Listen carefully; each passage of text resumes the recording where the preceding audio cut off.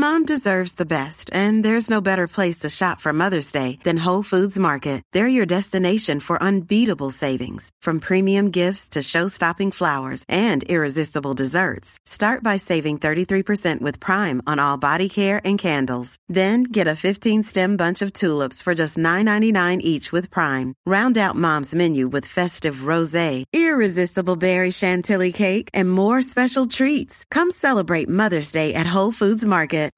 Good morning and happy weekend. This is Mary Mooney from the Oregonian, Oregon Live, and here's a quick look at some of our best stories to keep you informed, entertained, and enjoying Oregon this weekend.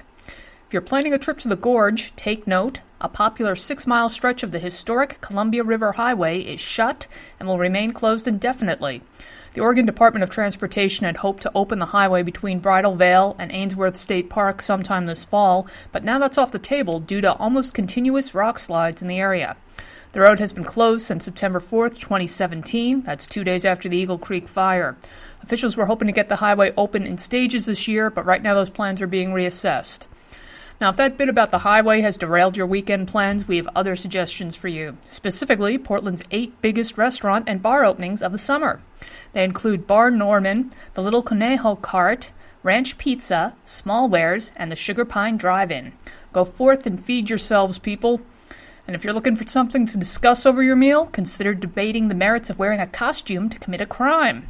Some guy decided that the best way to steal a safe from a Cornelius business was to do it wearing a pirate mask, including an eye patch and a parrot. He's believed to have made off with $4,000. And if by some chance you know the identity of the guy the cops are calling the masked pirate burglar, police would like a word with you.